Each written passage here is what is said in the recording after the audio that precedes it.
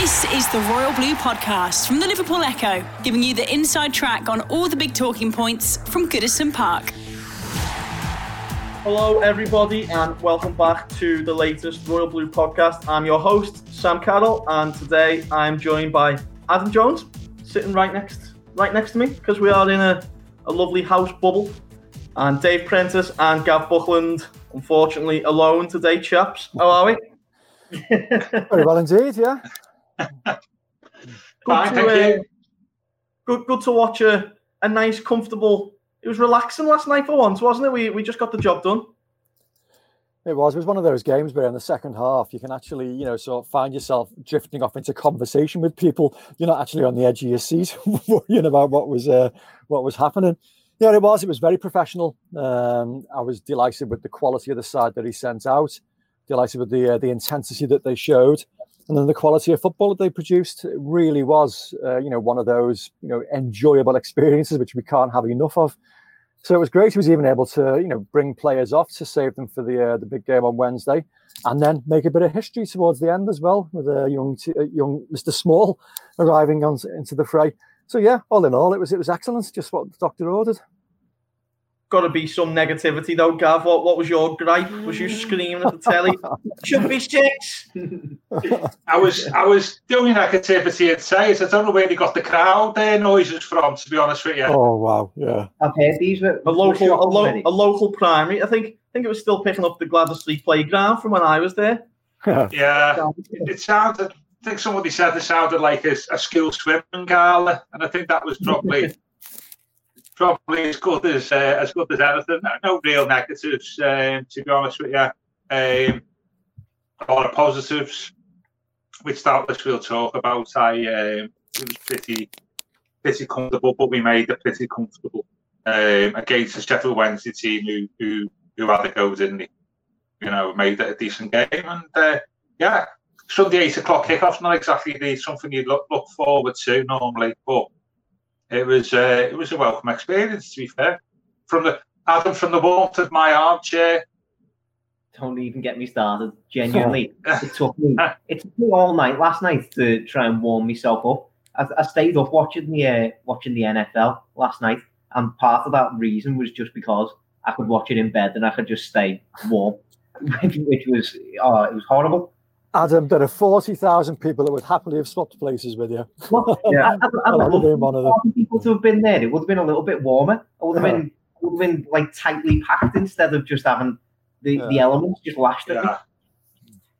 Well, now that we've got Gav's pattern to the moan out the way nice and early, we can get on to the good stuff, and we'll start with Adam. I was reading his analysis this morning and a lovely chunk on James Rodriguez, and I suppose after watching that game last night, Adam, I mean, that Messi lad at Barcelona seems decent. Ronaldo at Juve must be an okay player, but I think it's confirmed now, James Rodriguez, the best footballer of all time ever.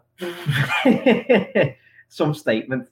I think we've still got to keep in mind the opposition that we were playing. Obviously, we wanted Everton to put in that kind of performance, and we kind of expected Everton to do quite well against a side that are, admittedly have had a good run of form recently, but are struggling in the Championship. So, but that notwithstanding, I think that was one of the best performances that we've seen from James Rodriguez since he joined, and that's exactly the reason that Evertonians were so excited to see him come to the club. Despite people saying, "Oh, he's 29, he's never done it in the Premier League, this, that, the other." These are the kind of performances that Evertonians, were envisaging that Carlo Ancelotti was going to be able to bring out of him from the first couple of minutes. That he walked onto the pitch and he was like, right, okay, I'm playing well today because I want to sit back on the bench. I want to get my big coat on, and I just want to have a bit of a rest, have a bit of a sit down. So for the majority of the game, he was popping up absolutely everywhere. He was dropping deep, almost next to Corey and Gomez for a lot of the time, picking up the ball from deep, either knocking it long to Richarlison or starting off a nice little intricate pass and move. Some of his touches around the edge of the box were fantastic. He should have had an incredible assist to Richarlison. If he'd have just held his run a little bit better, it would have been one of the best goals that we've seen this season, thanks to that assist.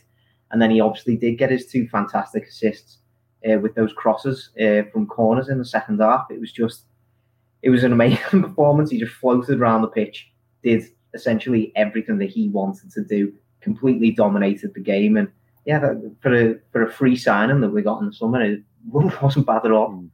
In Adam's analysis this morning, Preno, he described James as looking like he was just kind of playing for fun in his own back garden. It did have that air to it, didn't it? And, you know, some of the passes he pulls off, he just pulls them off so easily, you know, and it's stuff that, you know, to even the average Premier League footballer is difficult, isn't it? And he's just doing these little flicks and tricks and passes with the outside of his foot. They land perfectly every time. As a man who has played a bit of football himself, you must just be so jealous of I think everyone's just jealous of that talent, aren't they? Surely. You dream of a touch like that, don't you? Yeah, he was. He just oozed class from start to finish. I was sat there telling people sat around me in the living room, just look at this, look at that, enjoy this. It was. I mean, you got to, as Adam says, you know, take into account the quality of the opposition. And we did say in the preview pod on Friday that we should have too much class for a championship team. But that still doesn't mean you're going to expect to see him turn it on the way in which he did. And it wasn't just like flat track bully stuff. I think I saw a stat this morning. There were 8, I don't know, I forget what the phrase was, not key passes, but, you know, sort of goal creating moments or chance creating moments or something that he was involved in, which is more than any other Everton player this season. He just absolutely dominated it, but he dominated it in like this really enjoyable, classy style. It was just like a joy to sit down and watch him. And you think back, and it's the kind of thing that, you know, so Everton fans used to believe that they had some kind of birthright to, you know, football in a particular style. All right, I'm going to say it, school of science. You know, that kind of football, you know, you expect to see a certain quality of footballer playing for Everton. And we've had some, you know, in the past. You know, I'm thinking of your Kevin Sheedy's, your Duncan McKenzie, dare I say, you know, Ball, Harvey Kendall, just players that play in a certain way. And it was just an absolute joy to watch. It was just so classy, but it was also really creative as well. It wasn't just, you know, sort of throwing a Rabona in for the sake of it. You threw a Rabona in to actually create an opening for Sigurdsson to have a shot. I just loved it. You know, one of the most enjoyable performances I've seen for a long, long time. But it was also effective. It wasn't just enjoyable for the sake of it. He actually had an end purpose to it as well. Yeah. So yeah, it just put a gilding on it. Loved it. Absolutely loved it. And Gav, you've already mentioned the BT Sport sound effects, and they treated us, didn't they, in the punditry to 2 Everton legends in Michael Owen and Steve McManaman. I thought it was quite interesting at the end when Owen was asked, you know, there was all this talk in the summer, was James going to be a luxury? He's quite quickly turned into a necessity, hasn't he? I think that's a quite a nice way of putting it. Yes. No, definitely. He's still got to prove it between now and the end of the season, now, hasn't he? That's the thing. I mean, what I would say, though, which was encouraging, because he looked really fit last night. Yeah. Reflected in as I say, where he was popping up. He's obviously a necessity because he's a top-class player, isn't he? Yeah. But in terms of proving it so best this season, he's still got half a season left where we've got like five of the top 6, or whatever you would call it, big 6 or whatever they're called these days. We've got to play them away from home. So our reserve judgment on how successful he's been for us this season at the end of the campaign, and that he's turned up in those games where we traditionally don't do well, and made a difference. So yeah, but encouraging, he's got to stay fit. Thought he was echo Plano's thought. There's one pass in the second half which reminded me of something in the mid-80s where he got it sort of in the inside right position, and Seamus was bombing up on the right-hand side, and there was about like 3 players between him and Seamus, and he couldn't see Seamus, and he just played the ball in space, knowing that Seamus was going to run into it. You know, he took like 3 players out of the game, and that was tremendous. Yeah, he was superb last night, notwithstanding the opposition and where they're at, and in an excellent team performance. We were very, very good. I mean, the one in the first half, what a great passing move that was when Carl Bloom ended up hitting the keeper. You know, the one time, yeah, loads of first time passes. in and out their box, ends up with Calvert-Lewin hitting the keeper, I think. But if it just flicked it inside, I think it might be Richarlison was there. Yeah, it was superb. Really good game. It was. And once again, it's set piece delivery, proven once again, so how important that is. We relied quite heavily in the past on Gylfi Sigurdsson, who's decent, so from set pieces, he's already created 2 himself this season from corners and free kicks. But that was, I think, his 5th set piece this season that we've scored a goal from, 4 corners and 1, from a free kick. And that is quite remarkable when you think about, so other teams in the Premier League who are decent at set pieces. We are an absolute threat and a danger. And okay, it helps the fact that we've got, so decent guys to attack the ball in the box, so Yerry Mina, Michael Keane, even Richarlison. But the delivery, I mean, Sigurdsson's good, but Rodriguez just takes it onto another level entirely. Just the pace, the trajectory, the flatness of the delivery. It's just great, and every time we get like a set piece now, you think something could happen here if he's on the ball. It's great to watch. Have you got the set piece statistics, Gav? I mean, when was the last time we scored so many goals from set pieces? We must be on a fair few already this season. Oh, here we go. Sorry to throw you on the spot here, but if you pull this off, it's great. Yeah. Cheers, Sam. Well, I can't. The two banana form is set piece. Well, they are. I've got my own pink book here, which has got my own statistics thing in here. I have. I mean, there's the incredible number. I mean, obviously Lucas Dean on the opening day for DCL from a corner. Gylfi Sigurdsson's had 2, a corner against Salford, a corner against Arsenal. And then you go to Rodriguez, and that's his 5th now, like I say, 4 corners, and then 1 free kick against Brighton, which Mina converted. So, add them all together, 5, 6, and that's 8 already this season, which is, I think most Premier League teams will be struggling to match that. That's all competitions, to be fair. But, it's considerable. So we're... Sorry, have I become the stat man now? It is. As I say, I'm above all that type of stuff. It's far too modern, for me, that individual rubbish. No, seriously. Far too modern. Keep the statistics in a hardback book. Yeah. But no, seriously. Set pieces are fantastic, aren't they? Yeah. On a plate. Yeah. Very good last night. Very good. For people who haven't had the luxury of sitting next to you for the last couple of years, Preno, I feel like we need to quickly just explain about your pink book and these. How many years have you been keeping these books going for now? Oh, wow. 1993, when I became the Everton correspondent. And you write every team, every goal scorer, everything about each game? When I started, I was really anarchic. I used to keep everything, so reserve games, the lot. But when I had a car stolen in about 1995, or broken into, and a bag that was on the back seat, which had a hardback book from them 93 to about 95, was robbed. Oh. Bizarrely, who would want to steal something like that? But they did. So I started again. I think you were probably taking the car, not the book. So I've still got them all now from 95 up to the present day.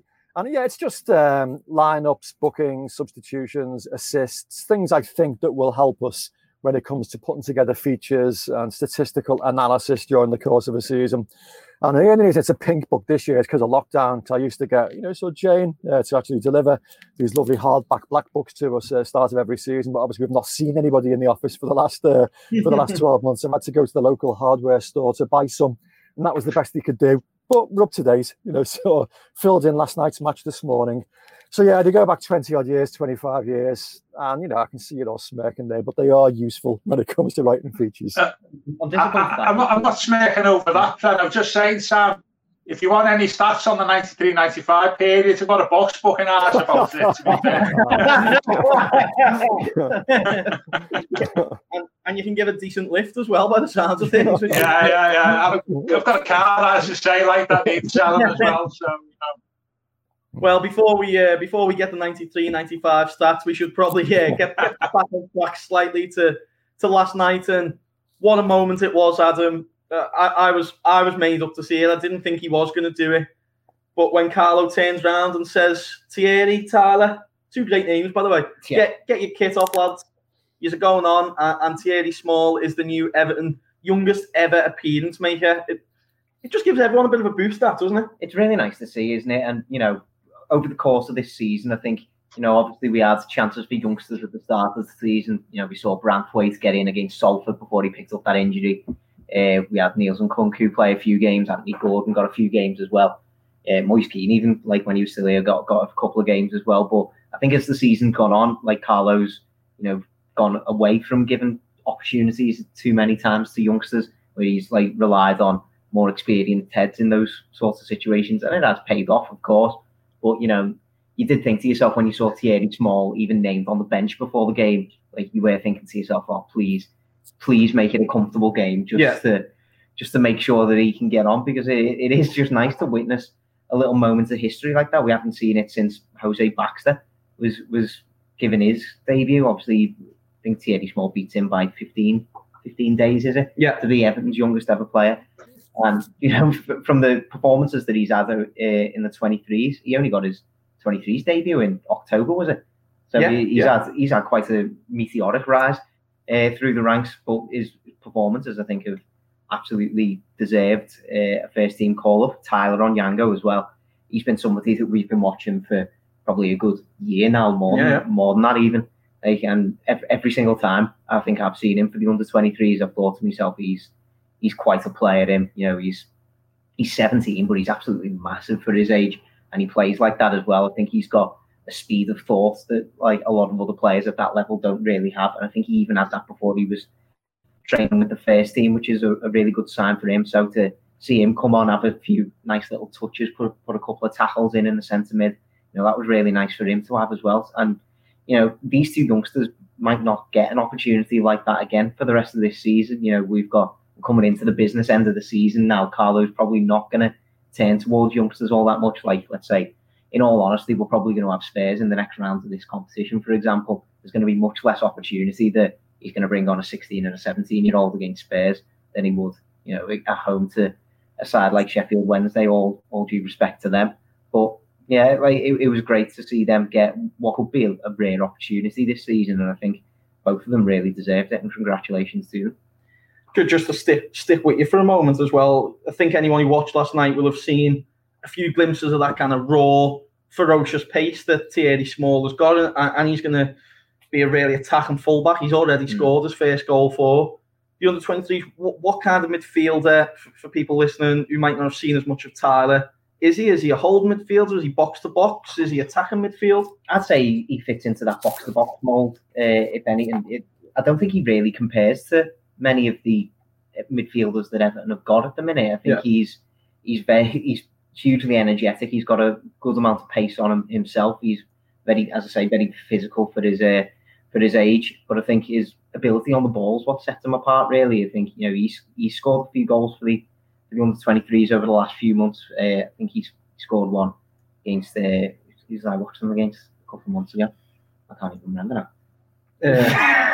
We'll find it. Yeah, I genuinely can't even remember. But he scored a really nice goal in that game. Like Chelsea. Chelsea. Andy Gordon set him up. Playing against Danny Drinkwater in his field as well. And he dominated them. Yeah. He dominated them at 17 years old. So, I mean, I think that kind of shows you the type of lad he is. I think he's got a lot in his locker. I think defensively, if he's going to be a box-to-box midfielder, I think defensively there's a few areas that he can improve. Obviously, I think he's got, just in terms of like position and those kinds of things that come with experience, essentially, of playing at a higher level. But I think he's got all the attributes that it's going to take for him to be a success in the future. And I really do hope that he gets more opportunities in the first team over the next coming weeks and months, hopefully. Me and Adam were looking back this morning, and we seen that a full-time, a permanent Everton manager hadn't given an academy graduate a debut in the first team since Roberto Martinez. Obviously, in that time, we've had David Unsworth, Joe Royal gave a few lads debuts in that Norwich game, but they were part-time. And then when Sam Allardyce kind of bizarrely sent Craig Shakespeare to with that name today. I've been calling him Shakeshaft all day because my name is Shakeshaft. And my maths teacher in school as well, little shout out there. And Craig Shakespeare, obviously one of the more famous recent ones, blooded 4 or 5 lads against Apollon Limassol. it shows the respect that Carlo Ancelotti has for Everton and the kind of famous academy, doesn't it? It does, but also I think it shows you how cute and how clever he is. Because Thierry Small is attracting attention from all over Europe. We know that. We've seen, sort of links Bayern Munich, who seems to scour Europe, especially, sort of the Premier League, for young talent. And they've been, sort of keeping designs on him. He's a very highly sought after young man who was, I think he was 11, was he, when Everton signed him, which staggered me. That, so they've got scouts that are actually looking around the country for 11-year-olds and brought him from West Brom. And what about the 7-year-old goalkeepers that get signed, Preno? So you and get released. I don't recall Bayern Munich targeting you. No, I mean, it just underlines that, so Ancelotti likes this lad a lot. And he knows, so people across Europe are casting covetous glances towards him. And so he's trying to do all he can to try and, and imprint upon the lad that, look, your future, so is here at Goodison Park. And what more can you do than giving him a bit of first team exposure at the age of 16, literally 3 or 4 months after he made his under-23 debut? If that doesn't make you feel wanted, nothing will do. So I think it was done largely with that in mind as well. I mean, obviously Ellis Sims was on the bench like the previous game, and he decided to put, sort of Small and Onyango on this time. So, I think it was done as a signal to him. Look, so you have got a long-term future here. Don't have your head turned by, so people elsewhere. Because, playing for Everton Football Club at that age is hugely significant. I remember for many, many years, Joe Royle, that was one of the proudest moments of his life. He says, okay, he won the FA Cup as a manager. He won a league as a player. He achieved so many things with Everton. But he always used to say that being the youngest player to play for Everton meant more to him than anything. He loved it. And he was genuinely quite upset and quite disappointed when it was finally beaten, in the 90s. And then Jose Baxter, claimed it. But he had it for 20 odd years. And I think Joe still clung to the fact that I think he was the youngest starter for a while because Baxter came off the bench. And then I think Baxter was at the opening day of the season against Blackburn when Baxter started. So it means a lot. And, you saw from Thierry Small's Instagram post this morning, it also means a lot to him, so to actually appear, okay, no fans in there, but just to appear in a first team match. And, so the players will make a big deal of it and make a big fuss of him, and the support as well on social media. But bottom line is, I think that Carlo Ancelotti rates him enormously, which is why he wants to send him a signal to say that, look, there's a long-term future for you here. He's got a tough track ahead of him because, so left back is a very, very competitive area of the team, that entire left side. And he's got, a lot to do to try and dislodge people like Nkunku and then ultimately, so Lucas Digne. But he's a kid, so he's a very, very, so young player who's got an awful lot of improving to do. But I think that just sends him a signal. The Royal Blue Podcast from the Liverpool Echo. I floated the idea to Adam earlier, Gav, that maybe Thierry Small could follow a similar route to Seamus Coleman. He's got absolutely bags of pace. Could he potentially make a way into the first team squad a little bit further forward over the next couple of years? Maybe. Could get him integrated into the club, haven't you, really, and into the periphery of the first team before he gets to that point. Yeah. I think, literally baby steps, isn't it, really? Just get yourself, physically right, build yourself up, all that type of stuff before people decide where your best position is. Yeah, maybe, perhaps so, but we'll see. I think you just got to, I think before then, you've physically got to develop, you've got to, obviously, the mental side's a big thing with footballers.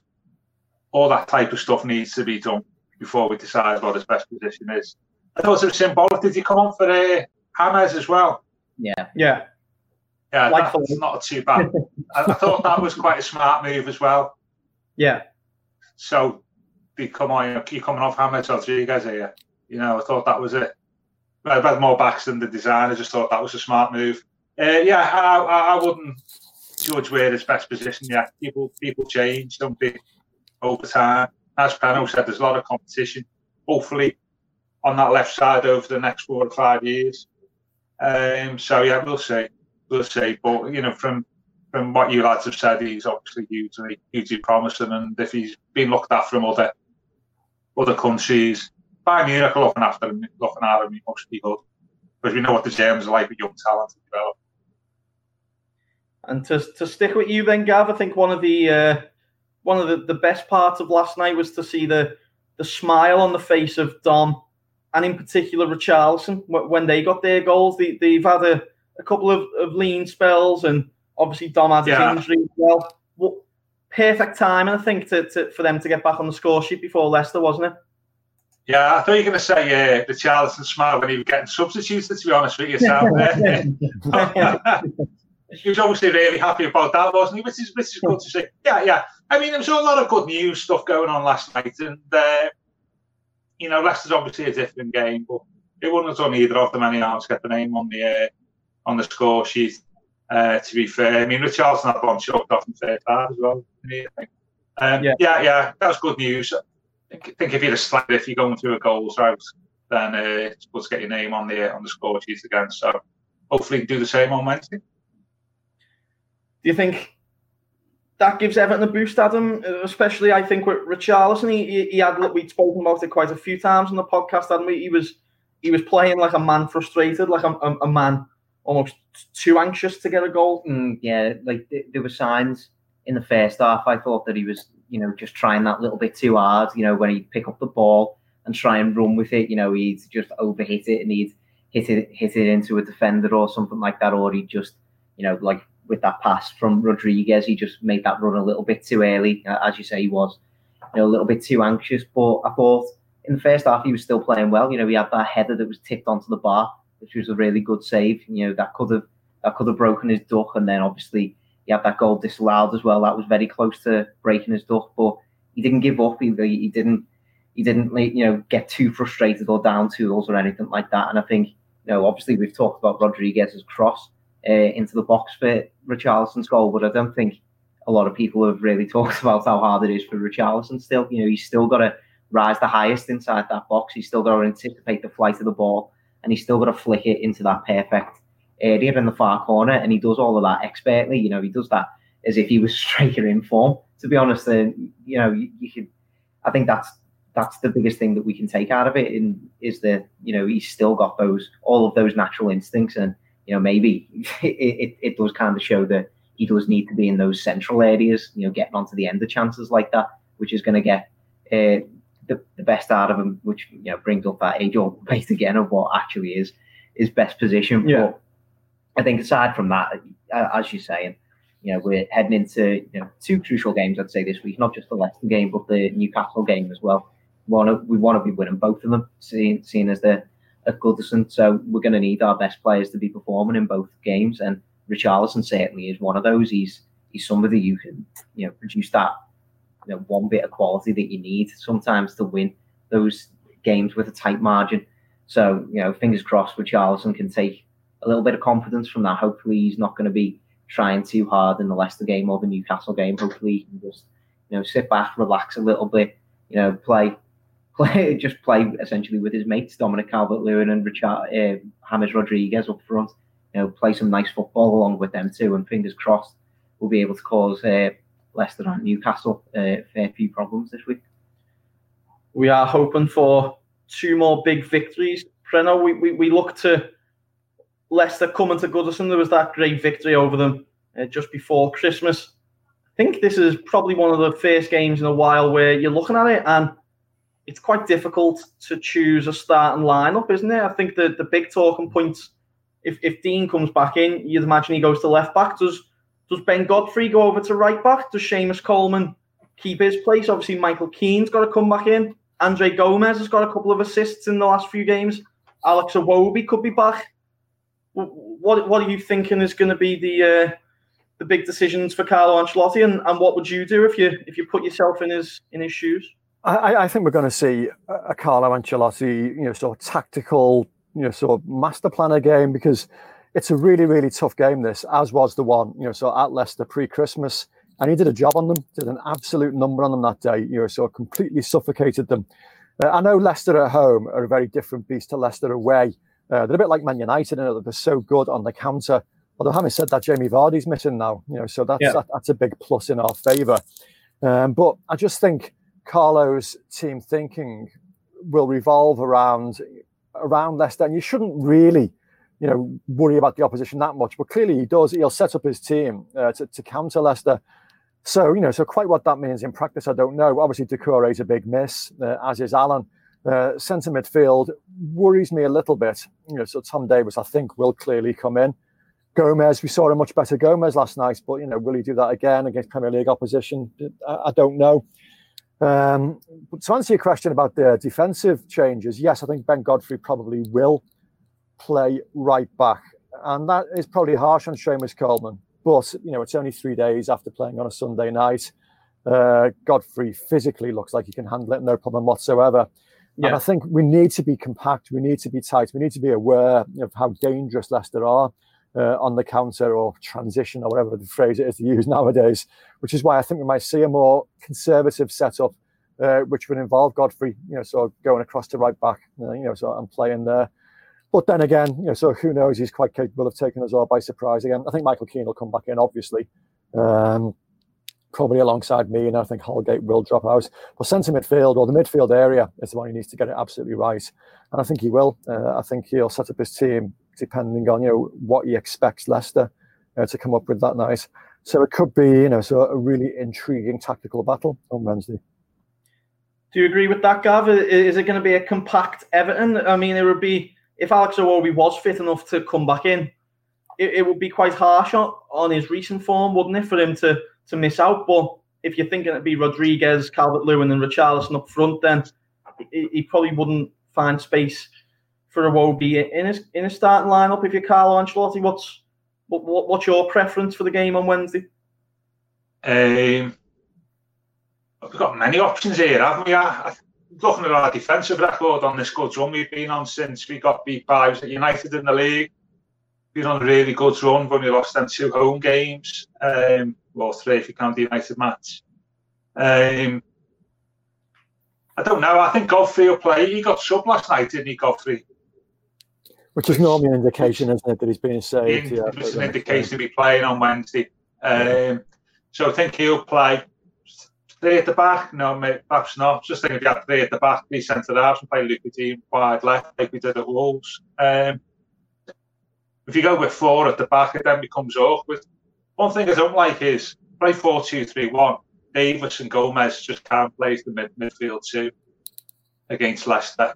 They just get overrun, and Gomez is a liability. He has no say defensively, so I think that's going to be a problem for us. I think that area, as Dave was saying, our big Tom has played reasonably well, and he's been in the team over the last month or so. So I just thinking about, if you go 4-2-3-1, you are going to play obviously DCL. You're going to play Richarlison. You're going to play Sigurdsson. You're going to play James. That just leaves the 2 defensive midfielders, which is going to be Gomez and Davies, which isn't ideal, is it? So it'd be the other alternative is if you play 4-3-3, you drop Sigurdsson and you play Iwobi, maybe just to tighten up the middle of the park a little bit more. That could be an option where Iwobi gets in, but you'd have to drop Sigurdsson then, which is, okay, fair enough. But Iwobi's been excellent, hasn't he, in this run as well? So I wouldn't mind 4-3-3. I would not be unhappy with that, to be honest with you. 4-2-3-1 with Davies and Gomez is just asking for trouble for me. I was having a great Monday there, to be honest, and Gav has just reminded me that Doucouré was suspended. I'd forgotten all about that, like a bad dream. Yeah. So that was the big question, really, isn't it, Adam? The midfield. Yeah, I personally think it still probably will be a 4-2-3-1, but in my head, I think, why not just put Ben Godfrey in there? be the defensive midfielder, because he's played there before. Yeah. Obviously it was very different circumstances when he was on loan at Shrewsbury, so it's been a while since he's played there, but he's been playing at left back for us over the last few weeks and he's done really well. I just think he's so versatile and he's such a chameleon at this point that I think we could chuck him in there and I think he'd be absolutely fine. I'd love to have him playing in front of Mina and Keane. Maybe have Holgate as the right back and then put Luka Dean at left back, because I think he brings a bit of defensive nous into that area. He's got, bags of energy, bags of pace, as we've seen. I think he's, fairly creative, in his own way when he gets up and down that left flank as well. So it's not as if we're going to be losing, somebody who can, play a few nice passes in the midfield area. So I'd maybe just throw him in there, to be honest. I just think that's going to be the best way to keep things as tight as possible against Leicester, because, as Gav rightly says, I think if we played Gomez and Davis there, I would be a little bit concerned, especially given the form that James Maddison's on at the minute. Yeah. I'd almost be tempted to put Godfrey in there and just say, man, Mark Maddison, and just to completely take him out the game with the form that he's in, and then play around from there. I think with them having Vardy out, I think it's going to give the defenders a bit of an easier time. They're going to be up against either probably Perez or Iheanacho, but it's going to be much easier than playing against Vardy on the counter attack. So if we just tell Godfrey in there, just man Mark Maddison, he'll be absolutely sound at that, and I think that that takes away one of Leicester's biggest assets. So I genuinely wouldn't be against that. Preno, Ben Godfrey, centre mid. Would you be game for that? No, but largely because it's a bit like Adam said. It's been so long since he's played there, and it was a completely different level of football entirely. I mean, I don't know. I mean, I would have said exactly the same about Mason Holgate playing there at Old Trafford, and yeah, he did great, didn't he, last season? So I just think it's a real gamble that when we have sort of midfield players who are capable of doing that role. I mean, Sigurdsson played centre mid at Leicester in the win just before Christmas, and could that be something you might think of again? Although, admittedly, that was a strange game, that one, because Alan was absolutely tearing the game up, wasn't he? And then went off after 40-odd minutes, with a hamstring, and we had to reshuffle. I don't like square pegs in round holes. I'd like to see players, who play a particular position continuing with that. But having said that, I totally get why Gomez would concern you. I mean, even last night, there were a couple of moments, where he looked a little bit reckless, so in his challenges around the penalty box. And you used to always think that there's a dangerous free kick or a penalty likely to come from some of his challenges. Having said that, how well did he create that opening goal? So a wonderful bit of skill and, sort of great cross. And it's, another great cross was at Wolves, so to create a goal. So, there are flashes of, the old Gomez returning. But we want to see that in the top third of the pitch, not in the bottom third of the pitch. So bottom line is I've no idea. We'll have to just wait and see what Carlo drops on us on Wednesday evening. But to answer the question, I'm not sure about Ben Godfrey in midfield. In a perverse way, is Carlo's team selection hard because Vardy isn't playing? Could be, yeah. If Vardy was playing, you'd probably have a clearer idea of how to set up your team.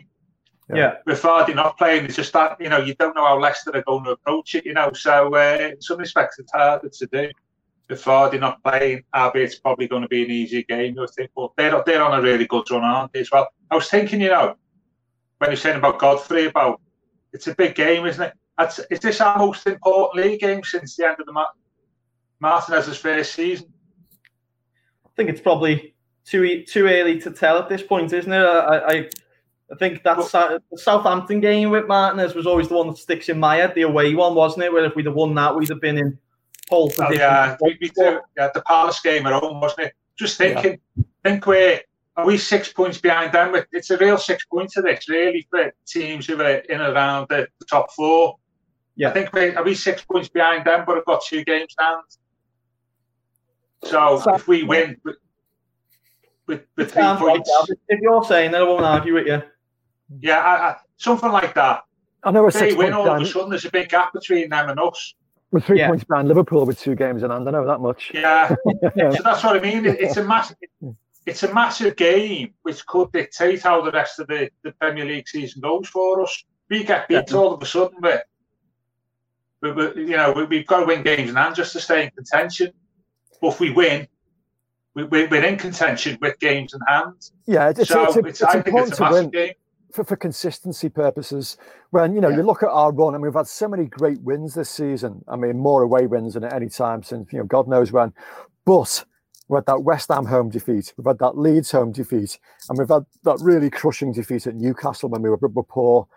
And that just every time we get a little bit of momentum, it seems to be checked by, a result like that, which is why it's important to, I hate that phrase, send out a statement, but, it does, doesn't it? So if we beat Leicester, we might suddenly have to stop moaning about BBC ignoring us from top 6 lineups, because suddenly they'll have to, because it'll be like, oh, hello, where did Everton come from? Wow. So they look like they might be actually making a push for the top 4 now. So yeah, that's what I'm saying, Flano. It is, put it all in that context. It is a massive game. Yeah, absolutely. For us. It's probably a bigger game for us than Leicester. But I cannot understate how big a game it is on Wednesday. Well, Gav, you're getting me up for this one already. So before we come to the prediction for the Leicester game, Preno, when we were putting together the timetable for this podcast today, Adam wanted me to mention bring up the subject of predictions, and I think you made them a promise. So can you put on record to the Royal Blue podcast listeners, will you be holding up your end of the bargain? Maybe when we're back in the office one day, maybe sometime. No. You don't need to wait till then. I'm a man of my word. So, for those that didn't hear the podcast last week, actually, if you never heard the podcast at the start of the season, Adam was on this ridiculous roll of, he predicted 4-2 wins and, 5-2 wins, really surreal predictions. So he predicted, I think it was a 3-2 win in the derby. And I said, look, if you get that right, I'm buying you a bottle of champagne. Anyway, we know how close that came. Unfortunately, he didn't get the bottle of champagne, and we didn't get the, the derby match victory. But he went for 3-0 against Sheffield Wednesday. And I was, a bit more conservative. I said, yeah, I like that. If you get that right, I'll buy you a bottle of beer. So, like I say, I'm a man of my word. I think Kozel is his preferred brew. So just keep an eye on the postman over the next few days, and you might receive something through the post. That is exciting news. And I'm not making this a regular thing either, so don't get, so don't expect it every week. We might have to do a special Kozel podcast. Yeah, we'll just sit there drinking it. Just me drinking, watching you swig it. Right, well, Gav, I'll start with you.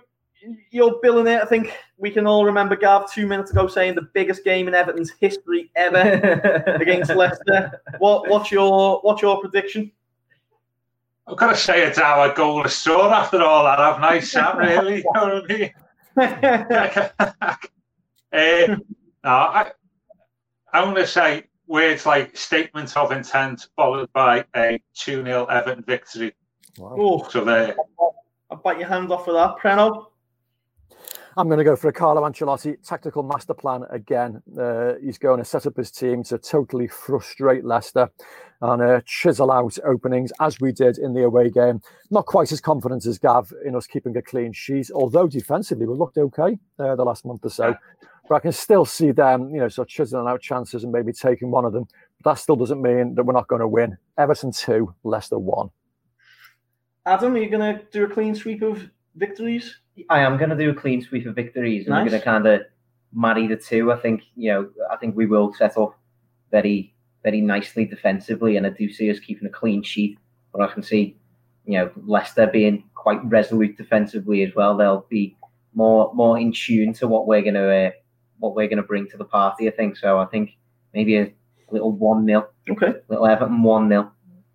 Well, I'm going to go. I'm going to spoil the party a little bit. I'm going to go for 1-1. But I think that as long as we don't lose, it's still a better result for us than it would be for Leicester. And I think obviously Decore could be a big miss, and Leicester are in good nick, and James Maddison in good form as well. But without Jamie Vardy and his parties, who knows what could happen. So hopefully we'll be back on Thursday, I imagine, or maybe Friday, talking about a big win for Everton. And we did win, very much in contention for not only the Champions League, but for the Premier League title. And who would have thought we'd have been saying that?